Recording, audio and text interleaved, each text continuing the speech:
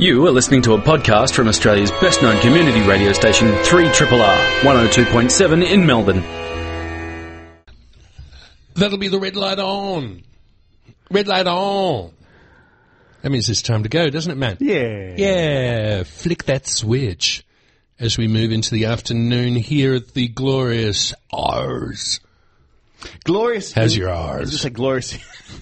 Glorious in here. Oh, what does R's mean to you? In our nice little soundproof container in East Brunswick. A bit crappy outside, though. It's warm and lovely in here, and we're bathing in the glow of a little bit of radiation in here. And Matt's still got a T-shirt on, though. I wore a shirt from the You car have to here. So. amazing circulation, I think, Matt. Because you do. It's incredible. I can't even remember a time I've seen you in a jacket. Oh, really? I'll wear one next week just Could for you? you. Yeah, good. Yeah, it is. It's cold out there, but to be expected here in the middle of winter. I was saying to you, post-solstice. I reckon the 3 to 4 weeks after solstice in Melbourne are the hardest, just in terms of the gloom and the temperature in the short days. And Not August, where it's finally just worn you down week after week of cold and grey and... I think that's what I'm feeling right Yeah, now. yeah. It's the ennui. So saddle up, Melbourne. We'll warm yourselves up. Put some layers on. Put a cup of tea on, or get some glue vine if that's your thing, and we'll keep you company for the next hour. I think it'd be a great idea. And before we do that, we must look backwards briefly as we look over our shoulders and say, "Here's some good radio." Yes. Scientists, tick. Yes. The doctors doing some really, really great stuff. Tick. And even if we go back even further, a week ago, obviously we were off last week. Yeah, we had the week off. And big ups to Neil Morrison, still here for his 2-hour broadcast on NAIDOC Week. Absolutely, indeed. Yeah, what a great broadcast that was. Looking forward to seeing Neil. Might become a bit of a Triple R tradition, you never know. Ooh. Well, it makes sense. I mean, we've NAIDOC Week. Yes. Why the heck not? Should we look forward, though? Should we pivot? Pivot. 180 degrees. Yes. With the hands held over the eyebrows just to shield ourselves from this blinding sunlight. Oh, that's right, there isn't any because it's the middle of winter. And we say here we are on the 14th of July. Bastille Day. Bastille Day. Mon Dieu. Mon Dieu. And that was actually, looking back, if you're interested in Bastille Day, I would recommend you listen to Radiotherapy because Panel Beater did a great dissertation on what have the French ever done for us? Yes, and political prisoners. Other than guillotines and blood soaking the streets near the Place de la Concorde and the terrors. 230 years ago today, storming of the Bastille. Yeah, free those prisoners. Yes. And we've got some scores to settle. This is sort of the way to... This ain't over yet. This ain't over yet. In fact, we've just begun. It's going to get worse before it gets better for you guys. And you brought in an escargot. I did. Thematically appropriate. I did. And we might even have some French music. We might spin out a French tune, you never know. And coming up on the show today, perception is everything. And we all perceive things differently. I mean, if you want to have a great example of that, if you're outside in the summer, just ask to swap over sunglasses. Oh. Because people look at the world in a completely different way, depending on what tint your sunglasses are. We hear things differently. We see things differently. We see colours differently. Some can't see colours at all. My father couldn't see green on red, I think, was his colour blindness. Afflicted. He was afflicted. Yes, but we have Dr. Guillaume, who from Deakin University, get this, Centre for Advanced Sensory Science. Ooh, do you like that? Just let that hang. He's coming in because there's going to be a gig happening called Extra Sensory at Parliament House on August the 10th. And he's going to come in and blow our minds. And he said, can I make some coffee? I've got salt. He made salt. He's put salt in the coffee. Oh, I don't know if he's done that yet, but we will certainly find out about... Taste perceptions. Taste perceptions. Yeah, because I agree. I'm certainly not at the scientific end of the spectrum, but even things like when you go away, you have a nice holiday, and you have this incredible meal, and you come back home, and then you might source or make the same thing, and it doesn't taste the same because you're not in the same headspace, and you're annoyed because you just got home from work, and you've got to feed the pets, and those. It's different. The taste might be the same, but the perception is very different. Can I give you a great example of that? One word: Please. Retsina. Oh, let's... So Retsina is Greek wine that is flavoured with pine resin. Right. A truly vile concept when you think about it. I think it is to stop it from going off. But, you know, if you've got the Aegean Sea around you, it kind of makes sense. I had a friend But then you come back to Coburg and you pour it and you go, this wine is terrible. I had a friend Great once example. who came back from, I think it was Bali, and was excited to serve us all kava. And kava's fantastic, I guess. Muddy water. If you're in the mood for a moderately, I don't know, not hallucinogenic, but something just to, you know, enjoy as part of the Balinese experience, but didn't make a lot of sense over lunch at 2 p.m. on a Tuesday. Yes. How's it going with the canapes? Not very well. So anyway, we're going to be doing that. We will be going and seeing John at the market. Yes. What do we talk about? Oh, we'll just save that for when that happens. And then Hugh Griffith, you might remember him from last year, from Union Electric, lovely bar, part of the Gin Palace diaspora. Lovely guy. He's going to be coming in, and apparently something's happened with Lark Whiskey. Ooh. Which doesn't really apply to most of us anyway. Lark Whiskey, in case you're wondering, is named after a guy called Bill Lark, who's in Tasmania. We call it unobtainium. It is kind of expensive. I've never had the pleasure. But Really? it is kind of it is the leading light of that new wave of Tasmanian whiskies. Well, probably started, 15 years ago? Japanese love it. Yeah. And there's a whole pile of other boutique whiskies coming out of Tasmania, as you might know. And Lark was the first. It was, first and best. But apparently he's going to be starting to make gin. Everyone's doing that. Bill, Well, it's a bit everyone's easier doing with that, the though. cash flow when you think about it. Guess so. I mean, whiskey, you make it and then you just got to walk away from it for 5 years and then go, Whereas gin, you can it's sell the it. bank manager on the phone. You mean I can sell this next week? This gin stuff? That's pretty good. Awesome. Yeah. So anyway, Hugh Griffith, Lark Whiskey and Winter Warmers. You are listening to 3RRR. I have a food quote. Yes. From Shakespeare, from the Merry Wives of Windsor. Let the sky rain potatoes. I have no context for it. It sounds kind of weird. Hey. And in 1568, late breaking news, the Dean of St. Paul's Cathedral developed a method to bottle beer. And he got slapped on the back. And So they what did shook they his do? hand. So prior to that, they just would have served it out of jugs or something fresh brewed, perhaps? Yeah, just a bucket. Well, Just a beer, drop. there you go. There you go. Oh, it's gone flat. There's a few places around town that still serve it like that, Yeah, but there you go. Another bucket. 12:10 here on 3RRR FM. Did we say that we're delighted that you've joined us? I was going to say, just briefly for Bastille Day. Oh, what? What are we doing? Every year Bastille Day comes around, the Tour de France is on, and Yes. good late night TV if you're into watching the scenery of France roll by before bedtime. However, for the last 20 years, our good friend Gabriel Gattei has Gabby also Gates. he's presented a little segment on the tour called Taste Le Tour. It's always been a really good watch. I'm mentioning it because he's actually finishing up. This is his last year of doing it. I think he's done it for 20 years straight. Good gig too, and he does Yes. it lean. There's just him Him and a camera guy. and a camera guy. Like, talk about doing it lean, and Yeah. they ride on ahead. Yeah, they do. And they Their produce, little legs are going. 25 odd episodes each year is probably no mean feat. So good on you, Gabrielle, for all of that you put together as part of that show. And if you want to watch a bit of Gabriel Gattei, I think for the last time, tune in to... What time's it on during the race? Do you know? Starts around sort of 9:30, 10 o'clock most nights. But do you know what time? It's at the start of the coverage. Start of the coverage. Yeah, Okay, so if you miss the first 20 minutes, you've missed him. But I think you can also get it on catch-up too. I have to check. I'm sure you would. There'd be a little section in the SBS stream where you can go back to that pool, Yes. part of the river.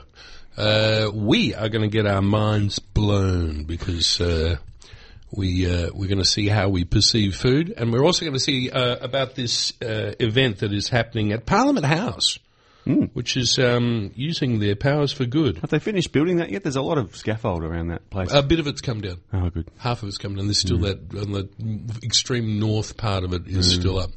He said, gesticulating. Can you see me doing that? Look, we need to move on, don't we? I'm going to get the good doctor. Where is he? He's hanging in the green room. Oh, yeah, I'm going to go and find him. All right. I'm going to look for him. I'm going to bring him back. Yes, and it's good to have them aboard. You are listening to 3RRR FM. Hello, my name is Cam Smith. Across from me I have... I'm Matt Seven. Hello. You are. And we are Yes. now joined... We are joined by Dr. Guy Liem, who is, where's my Guillaume thing? From Deakin University. This is kind of cool. The Centre for Advanced Sensory Science. Science. What a great little faculty to be a part of. How long has that been going for? And welcome. Lovely to see you. Oh, thanks for having me. So the Centre for Advanced Sensory Science has been going on for about 5-6 years. Yes. But we've been in the field for about 20-25 years. And what did it grow from? These sensory sciences. So originally we were part of another group, Yes. which is more about health in general, and then we thought, you know what, we've got really good You know what? scientists Yeah. in sensory and consumer science. Let's do something more exciting. We're just going to start our own group. Yeah. And so how long have you been there? I've been there for 11 years. Wow. Okay, so you've been doing the long yards and the hard yards there. Yeah, I've been in the field for a little bit longer than 11 years, probably about 18 years. And what has been your field of endeavours, so to speak? You're a doctor. Yes, that's right. So I started off as a nutritionist. Yes. And I'm still a nutritionist. And then I did my PhD on taste development of children. So looking at infants, looking at children, how does taste develop? Why do some children like sweet or sour, and why do other children not like that sort of thing? And how does that relate to their food choice? And how can you change that to improve their food choice? And what were your conclusions? Sort of Reader's Digest version, obviously.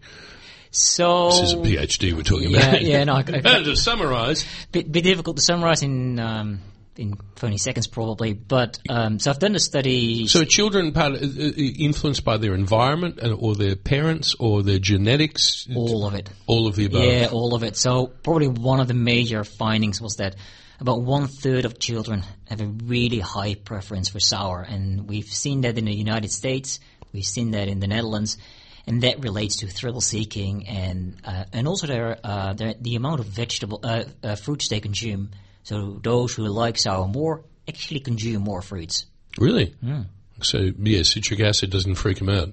No, not really. You've got these really, really sour candies in the United Warheads. States. Yeah, Yes, oh, those shit. things. And that's not citric acid, is that citric acid? Oh, there's a layer of citric acid on top of it. So the powder that you see, that's Yeah. basically citric acid. It's pretty butch, isn't it? Yeah, it is. And we Actually, had I'm it. getting the ilks. You know that word when you... Oh, I'm salivating and, yeah, just thinking about it. Yeah, we had this Psychosomatic challenge, reaction. This challenge. You know, how many can you put in your mouth? Really? Yeah, I could do one. It sounds like adolescence and the chili challenges that you see on YouTube a lot. Yeah, it's pretty much the same. I've got the Ghost Malacca chili and then there's tears and crying and all that sort of stuff. So first of all, let's talk about this thing that's happening at Parliament House. Extrasensory. Is this the first time this project has been going on? Well, it's the first time that we participate in this project. That's why I'm hearing about it. Yeah, that's Okay. right. Yes. And so what's it all about? First of all, it's an interesting venue. The Parliament House it's at Parliament House. Yeah, that's right. Whereabouts in Parliament House? Like on the legislative floor or in offices or It's not in offices. It's I think it's in a big hall. Okay. We just occupy a small part of that. So what we will do is we'll try to educate or entertain people in the area of sensory science. So they're allowed to taste different things. We have virtual reality on the floor just to show them how important your surroundings are for what you taste and what you like. And this is on August the 10th. Yes. Yeah, it's I on a Saturday. Yep. Yeah. So Saturday, August the 10th. Matt's already written it down. Good Yes. man. Yes. So it's in the diary. What sort of things will we be able to participate in? Because you are just a component of a pretty big program. Yeah, it's a pretty big program. So I don't even know everything that's going on. But what we will be doing is we'll expose them to virtual reality. So we show them different things and they can taste different things, and that illustrates how important the environment is for your taste perception. We also have these little pieces of paper that has a particular chemical which is completely safe. Yes, completely But safe. some yes. people can taste that particular chemical and other people cannot. And that sort of illustrates that there's actually more to taste than just your opinion, part of that is actually your genetics. Genetics, yes, okay, because I've certainly been aware of the thing known as the super tasters, Yeah, that's which exactly this one. is about the receptors on the tongue. Yeah, that's exactly this one. That's part of it, and there's a very interesting thing that we were talking about just before, and that it's part of the release that I got from you guys, that the food tastes better in Paris. And that's about perception as well, isn't it?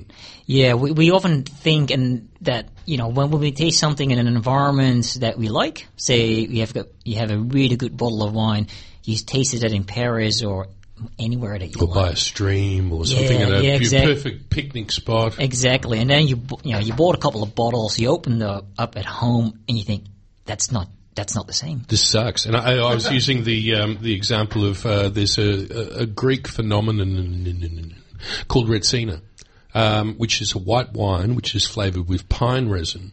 And I was saying that if you're actually got the Aegean Sea around you, it tastes good. But back home, it doesn't taste so good at all. No, exactly. And it even comes down to what the wine looks like. So they've done a number of studies where they had a white wine, they just added a little bit of colorant to it, which was tasteless, and then had people who were really experienced wine tasters taste it, and when they thought they were tasting a red wine, they said, "Oh yeah, that's more sort of oaky and it's full of body, etc., etc." And when they tasted exactly the same wine, which was now white, they thought, "Oh yeah, that's fruity. It's not as full. It's not as oaky." Yes. Exactly the same wine. This doesn't say that they're stupid. Absolutely not. It just says that all our senses, what we see, what we hear, what we taste, what we smell, they all work together to get this sort of combined experience of food. I remember doing an experiment at college about 1 million years ago where we had a meal and we coloured everything blue. And there is a warning that happens in the brain that says, blue food is going to kill you. Blue food is going to kill you. Yeah. And we made the white wine blue, and I think we did a spaghetti marinara, and we coloured all the seafood blue, and we got people to eat it, and they weren't very happy. Yeah, my wife did the same thing. So she coloured as an April's Fool joke. She coloured the milk blue. Really? I couldn't drink it. No. And that was the problem. Big M's, years and years ago, they brought out a blueberry Big M, and the only way that they could sell it after a while was to put it in a Tetra block where you didn't actually see it. You didn't see it. So we very much look forward to being at Parliament House on August the 10th. That's Saturday. Do people have to book in to go in to see that, or would they just arrive? How does it work? Yeah, I think they can just arrive, but the best thing is just to go to the website. Yes. Of the Melbourne, just a Science Week. Go to the Extrasensory event. Yep. And that has all the information that you need. Well, I'm looking forward to seeing you there. Now, we've only got about a minute and a half, but I was just wondering, and you went to all the trouble to put these things in small little containers. What have we got here? So, different things. We have a little bit of coffee, and we have a little bit of sugar water, and then we have a piece of paper with a particular completely safe chemical on it. I love the way you keep going. It's completely safe. And I Don't worry. Keep on saying that. Trust me. And you're probably not going to trust me then. No. We can start off with this one. Which is, I'm just going to hand it over to you. I'll pass it around the thing, otherwise everyone freaks out in the studio. There we go. Probably. So this looks like water. That looks like water, and again, that's completely safe as well. Yep. Right. So you. Hey, don't worry. When you stop saying that, we're going to get worried. Yeah. This one. Yes. So you can just taste it. Mm-hmm. Oh, do you want to go first? Sweet water. Sweet water. Yes. It's probably sweet, right? Yep. So now you taste this one, which also looks like water. Yes, clear. I hope it. Nothing. There's no giveaways from the thing. No. And it's sort of like a little, not a thimble, like a little shot glass, but plastic. It's slightly warmer. Yes, that is warm sweet water. It's warm sweet water, I would say. Yes. Do we make any assumptions in that? Which one has more sugar? So there's one. The cold one. I was going to go. I think the warmer one tastes a bit sweeter. It's always funny when you try this in the studio, it never works. But the idea... I'm just saying that I'm talking about a perception of sugar. I know that because of sorbet, if you have a Coca-Cola and it is a certain amount of sweetness, once that warms up, it tastes stupidly sweet and you wouldn't want to drink it. But the temperature brings down the perception of the cold. And that's exactly right. So when you have an ice cream, you melt it down and then you taste it again, like, oh, way too sweet. Why did I do that? It's basically there's particular channels on your taste buds that are sensitive to temperature, and when they're activated, it also activates your perception of sweetness. So your perception of sweetness goes up, although it's exactly the same amount of sugar. Now, what about this bit of fabric with this chemical that's in it that is totally safe? Yeah, you can try that. Do you want to try? Well, probably I think we've got time for that, and then we might have to go on to market. So here you go, Matt. There you go. The band's just about to start. Here's your little bit of cardboard. So what you do, you got to make sure that you've got a little bit of food on the side just in case something goes wrong. Okay. Thank God you bought it in Cesco Go. Yes. Yeah, so you just put it on your tongue. The whole thing. So this is a piece of cardboard, probably about 2 centimetres square. Yeah, 1.5. Okay, let's call it that. Thanks, Matt. Yeah, just put it onto the tongue. Onto the tongue.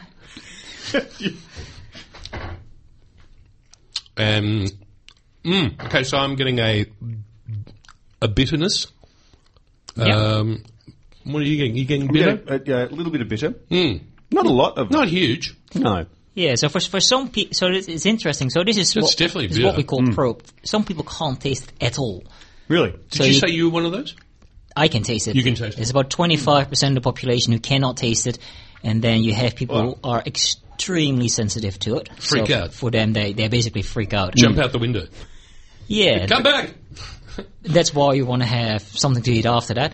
But this is the thing, and this is what you're getting to with extrasensory, is that, to quote The Life of Brian, we are all individuals, and we all perceive things differently, and we're sort of celebrating that in a way. Yeah, and that's exactly quantifying and celebrating. That's exactly what we're going to do. So, August 10, Saturday, no bookings required. Was that right? No bookings required? I don't know. Just go to the website and you'll figure it out. Thank you so much for coming in. Thanks for having me. It's been a pleasure to meet you. Come back and we can talk about some other things. Sounds good. In the world of perceptions. Parliament House, be there. 12:26. We need to get a move on. Some music, Cameron, just to get you into the French sort of mood. A Bastille Day type of music. Yeah, not a traditional vibe though. No, it's not. There's no blood involved.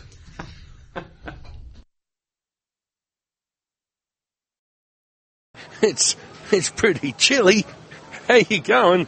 I'm feeling a little bit chilly because when we got up late today, about 7 o'clock, it was nice. Yeah. And we got here and we were on the run, and then when we slowed down a little bit, that cool breeze, mate, it makes you know you're alive. It just sort of settles on the shoulders, doesn't it? Yeah, it does. So we make sure that we keep running today so we don't feel it at all. And the beautiful vegetables are nice and crisp, and they stay looking beautiful like this. Well, I suppose that's one good thing about this time of year. Oh, we got Jerry's making coffee. That's good.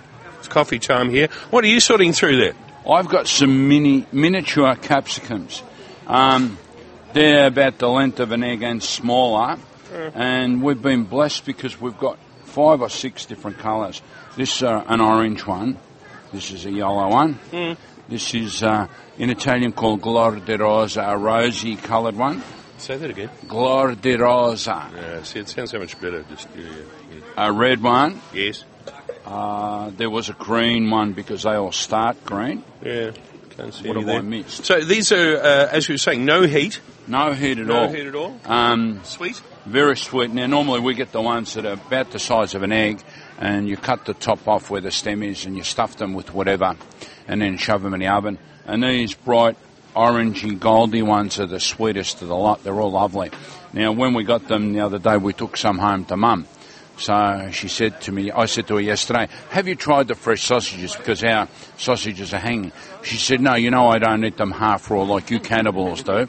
She said, but I put them in the fry pan with these chilies and they were magic. Oh, wow. One sweeter than the other. Yeah. So she was very happy about that. But yeah, even if you have a fry-off, they're very, very nice. They're crunchy, thick-fleshed and sweet, so you can eat them raw in a salad. You've got to come and try them. We don't always get them, unfortunately, because the silly growers get in bed with the supermarkets and they pick all the even-shaped ones, shove them in a bag and sell them to you for 3 times the price. So, you know. Perish the thought. Yes. Yeah, my God. One thing I know is kind of good with that is if you stuff that with goat cheese and a little bit of batter. Yeah, you did that last year, didn't you? I think I did. Yeah. We talked about it because it's funny how these seasons keep coming around and away we go. Now, you came out and threatened me before with these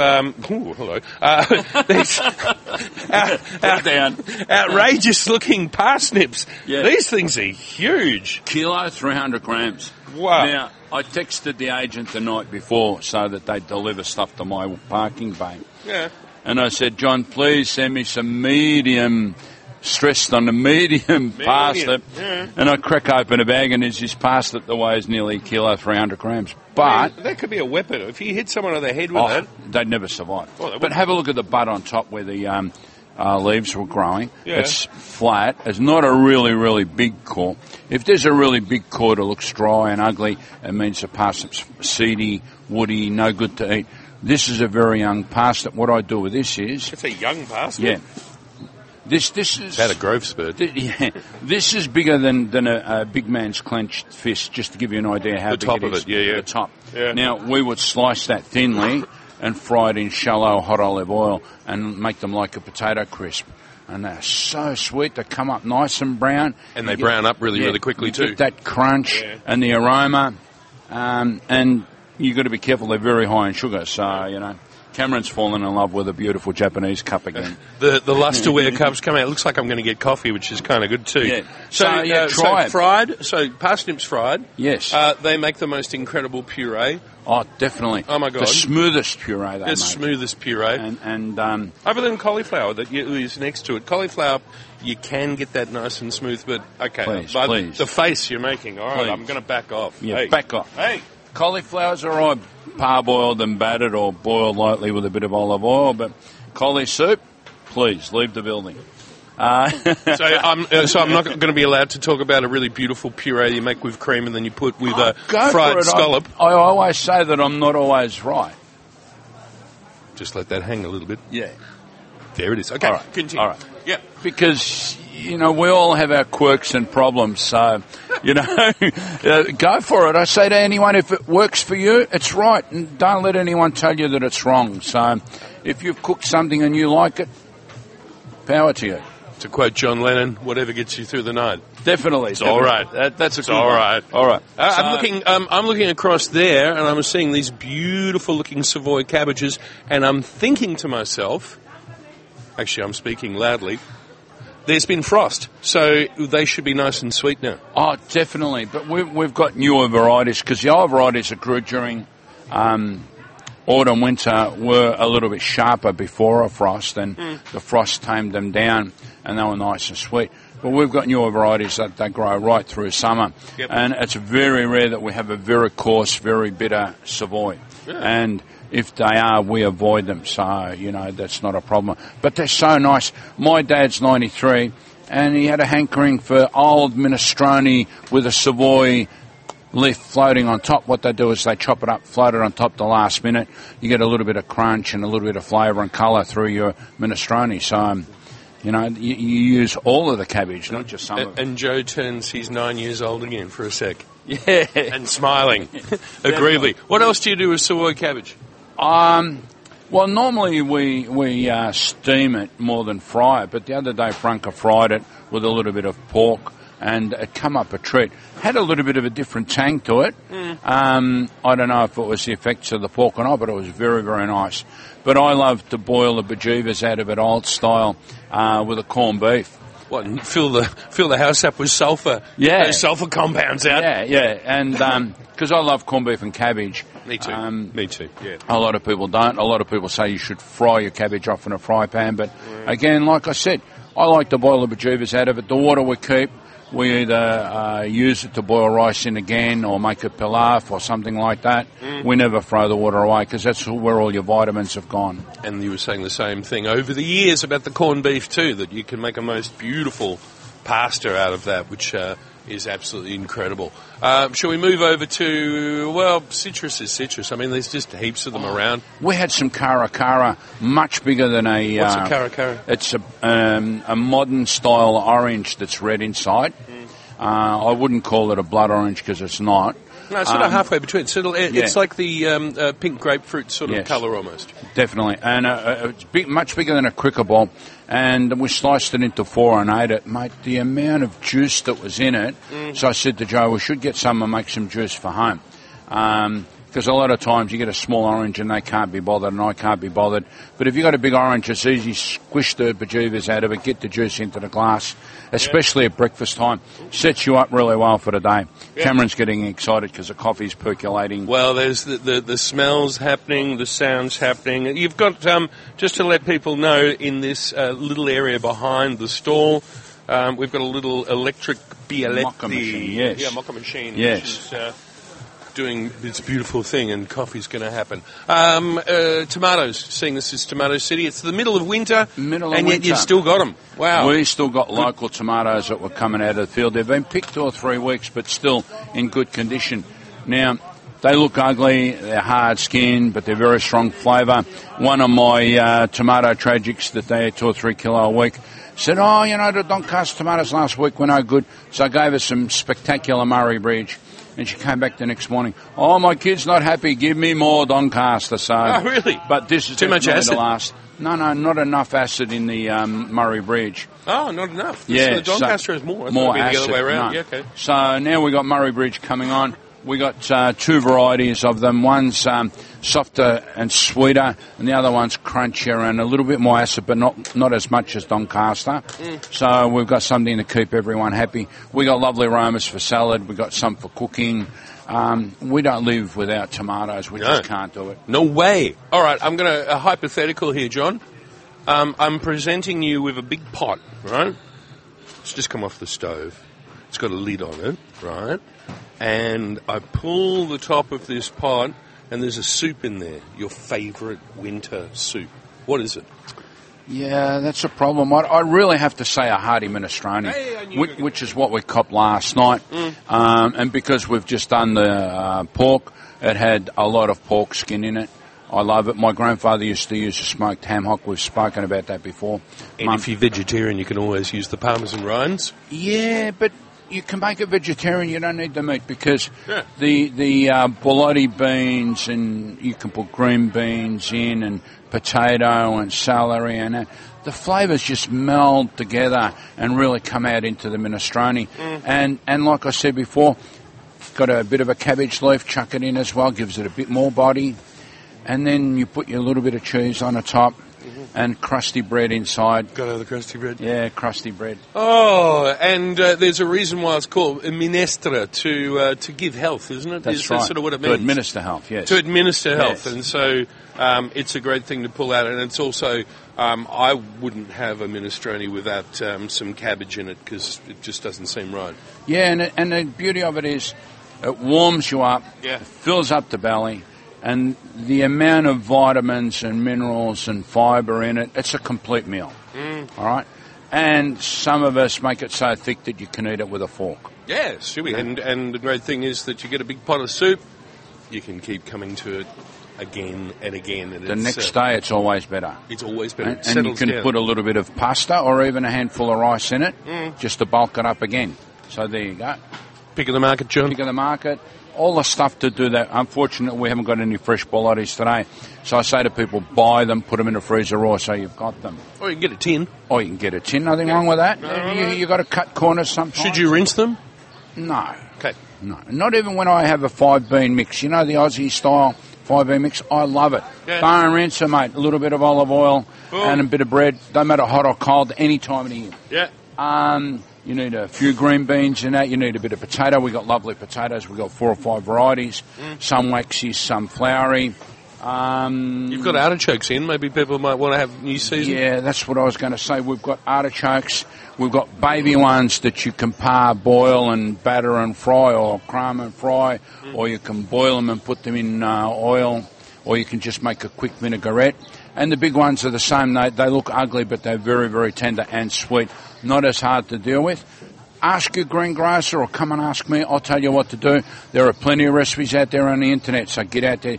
To stuff them and steam them with potatoes and broad beans is divine. Broad beans are coming. At the moment, they were $12 wholesale. Yeah. So we're getting there. Whoa, we're getting there before you know it. It'll be August and we'll be looking towards spring. But in the middle of winter, I think it's just a time to draw the jacket around, draw your friends around, light a fire, get the soup on, and just enjoy. And a little bit of vino as well. Hey, you know, we had a friend that was born in Rome, and he'd eat all the veggies out of the minestrone and have the juice sitting in the bottom of the plate. He'd get his half-drunk glass of red wine, pour it into it, mix it up, and his missus would be abusing him. Mamo, you can't do that, it's not etiquette. And he'd say, I don't care, he'd pick up the plate and drink it.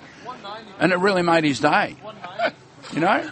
Maybe half of it was annoying his wife, maybe. Yeah, well, I'm not commenting on that because I've done my bit this week.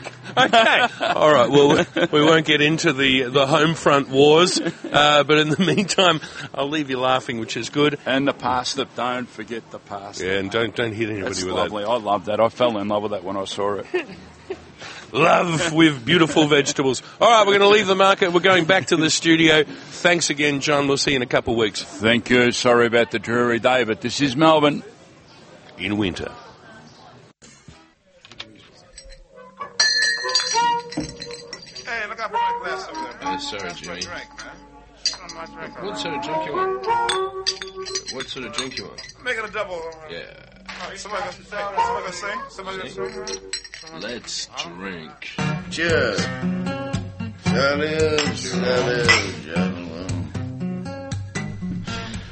I kind of like piano.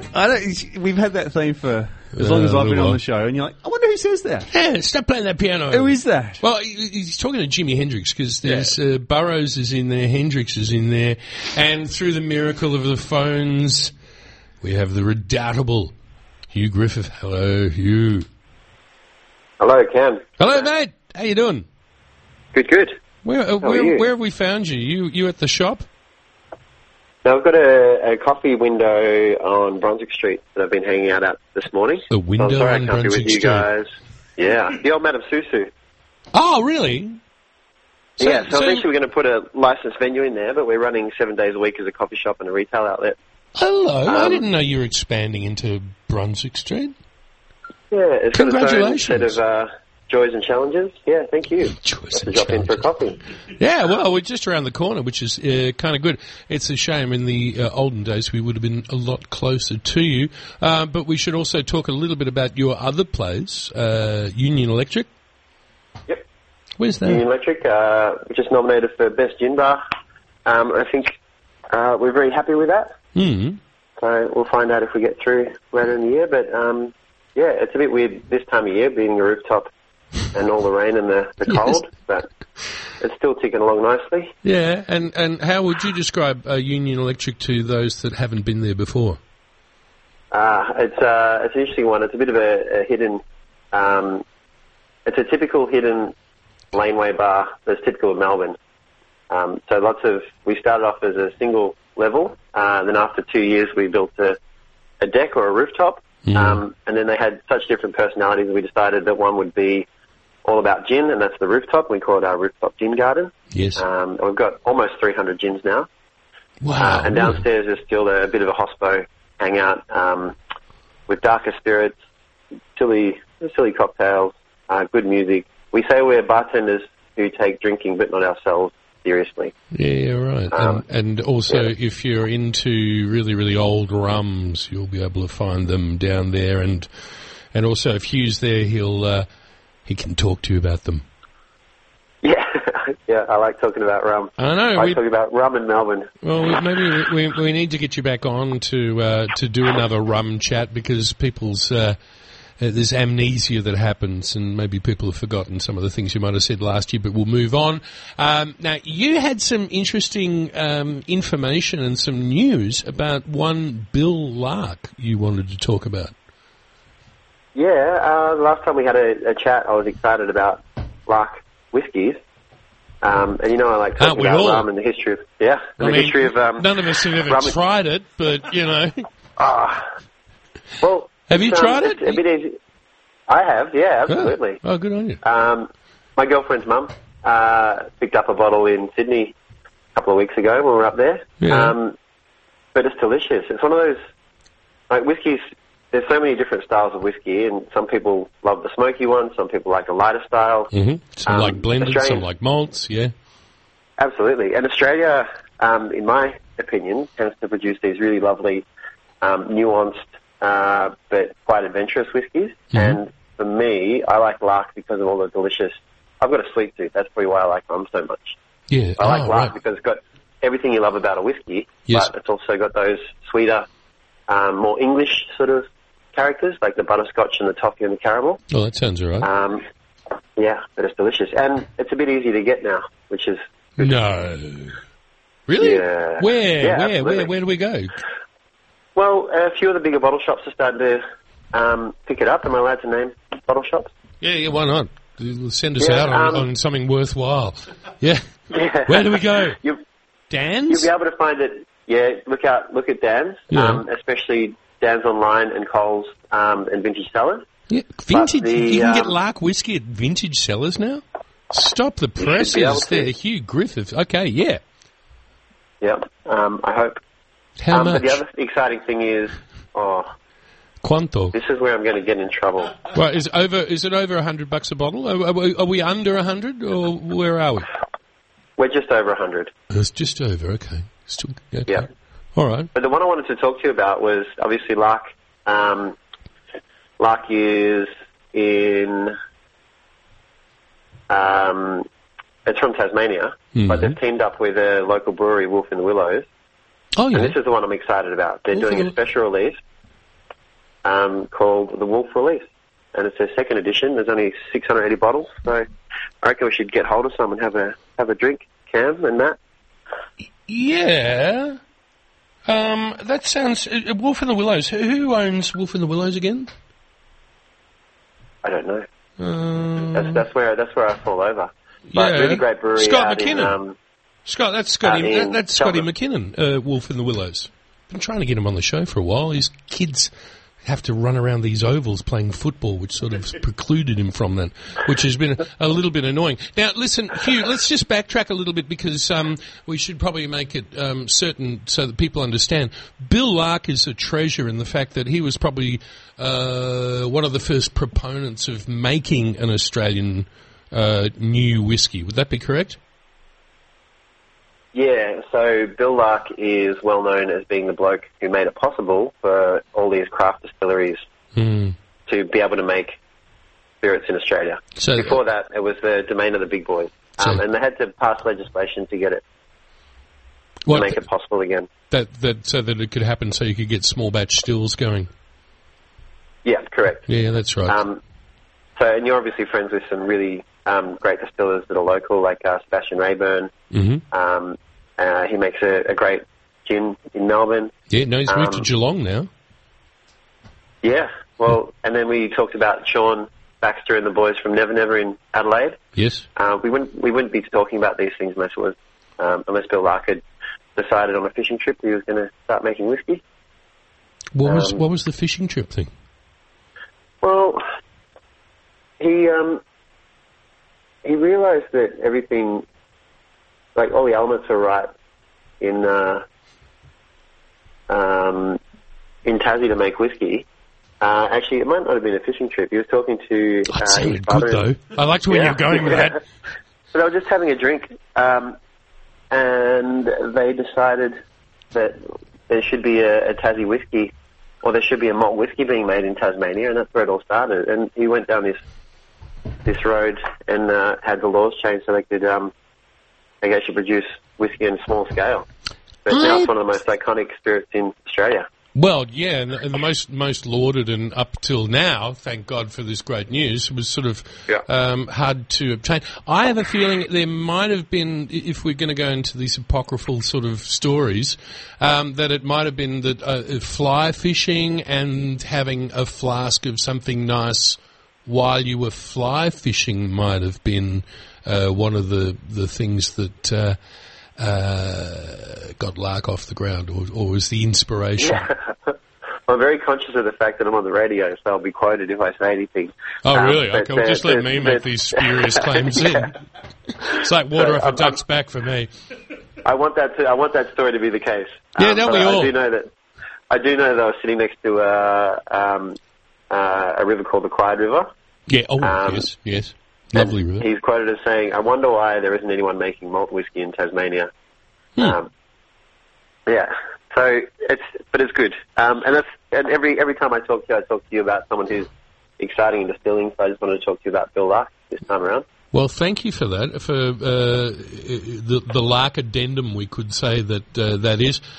But we also wanted to have a chat to you. Let's go downstairs from the gin bar to the land of the darker spirits. Yeah, and we're going to talk about winter and what to drink in winter. Brilliant. I love it. Let's have something nice and warming. Warm the cockles. Yeah. Well, I like rum, and I've said to you that the idea that if you know the history of rum, you know the history of the world for the last 400 or 500 years. Yes. But I really like this idea of a cocktail called the Flip. Oh, the Flip. That's an old school thing, isn't it? It is. It's actually a cocktail that seems to have evolved, or they've applied the same name, the Flip, to two different very styles of drink. Yes. But I like the story of the Flip because A, you can have it as a hot drink or a cold drink. But yes. B, one of the words that's become a part of the English language, or a term or a phrase, is when two people are at loggerheads. Yeah. That word loggerhead describes the tool that you'd heat in the fire, heat your Flip. Oh, really? The loggerhead? Is that what a loggerhead is? Yeah, once upon a time it was this bit of iron with a knob on the end. Right. You'd heat in the fire, and then you'd stick that into your mixture of beer, rum, and sugar, and that would cause the liquid to froth. Yes. Or to flip. So you were flipping the drink by putting this loggerhead in it, but if you're in a room full of boozy blokes and you had an argument with one of them, yes, if you were going to come to blows, the thing you'd pick up would be this loggerhead. to threaten someone with the red hot loggerhead. Yeah, that's it. I'm not happy with you. But don't the in the English was that probably the same thing that they'd warm up their ales with? Yeah, it was more of I think it was first used by I've got my piece of paper here. Yes. It was first used in 1695. According to the Oxford English Dictionary, but it seems to be an American drink, or something that was more likely drunk by Americans. Oh, gotcha. So, and a flip is different to a shrub, isn't it? Yeah, so a shrub is usually a mixture of some sort of fruit juice, and different people prepare it different ways. We make ours by soaking chopped fruit with sugar, and then extracting the juice, and then mixing that with vinegar. Some people heat theirs, some people let theirs ferment. But yeah, a flip now usually means a drink that's a mixture of some sort of spirit. I like rum. Yes. With a whole egg. Yes. And some sort of sweetness or flavouring agent. So for me, I love a flip made with a whole egg, rum, shaken, served, almost like an eggnoggy Christmassy drink. Sounds good. Sounds good. Hey, and just you brought up the Sebastian Rayborn before, and he blew my mind. It was probably a couple of years ago, I think, Matt, where he did a hot buttered rum, which normally was one of the most disgusting things in the world, where you had this thing with just melted butter. But if you get that and you stick it on the wand of an espresso machine, it emulsifies, and you get this luscious drink, and of course a little bit of spice in there, and what a drink that is. You're exactly right. That's one of the drinks we're doing at the moment as well. We're doing a buttered pear liqueur drink. Gotta go soon. Butter. Yeah, we're taking butter from a local dairy, and it's magnificent. So Sounds good. Hugh, thank you so much for taking the time to have a chat to us. Really do appreciate it. Good to hear your voice. Look forward to seeing you soon. Thanks, Cam. Thanks, Matt. Sorry I wasn't there in person. It's all right. you Next time. Next time, and speaking of next time, we should go. Still here up next. Next week, Nikki Reamer Yeah, looking forward to from that. Ballotta in South Melbourne should be good. And we've also got Sean Byrne, who has this great thing, A Time That's Calm, all-day cocktails. Ooh, low alcohol. Drink them all day. Yeah. Don't fall over. See you later. Still here's up next. You've been listening to a podcast from Australia's best-known community radio station, 3RRR, 102.7 in Melbourne. For more podcasts, information about upcoming events and our live stream, please visit our website at rrr.org.au.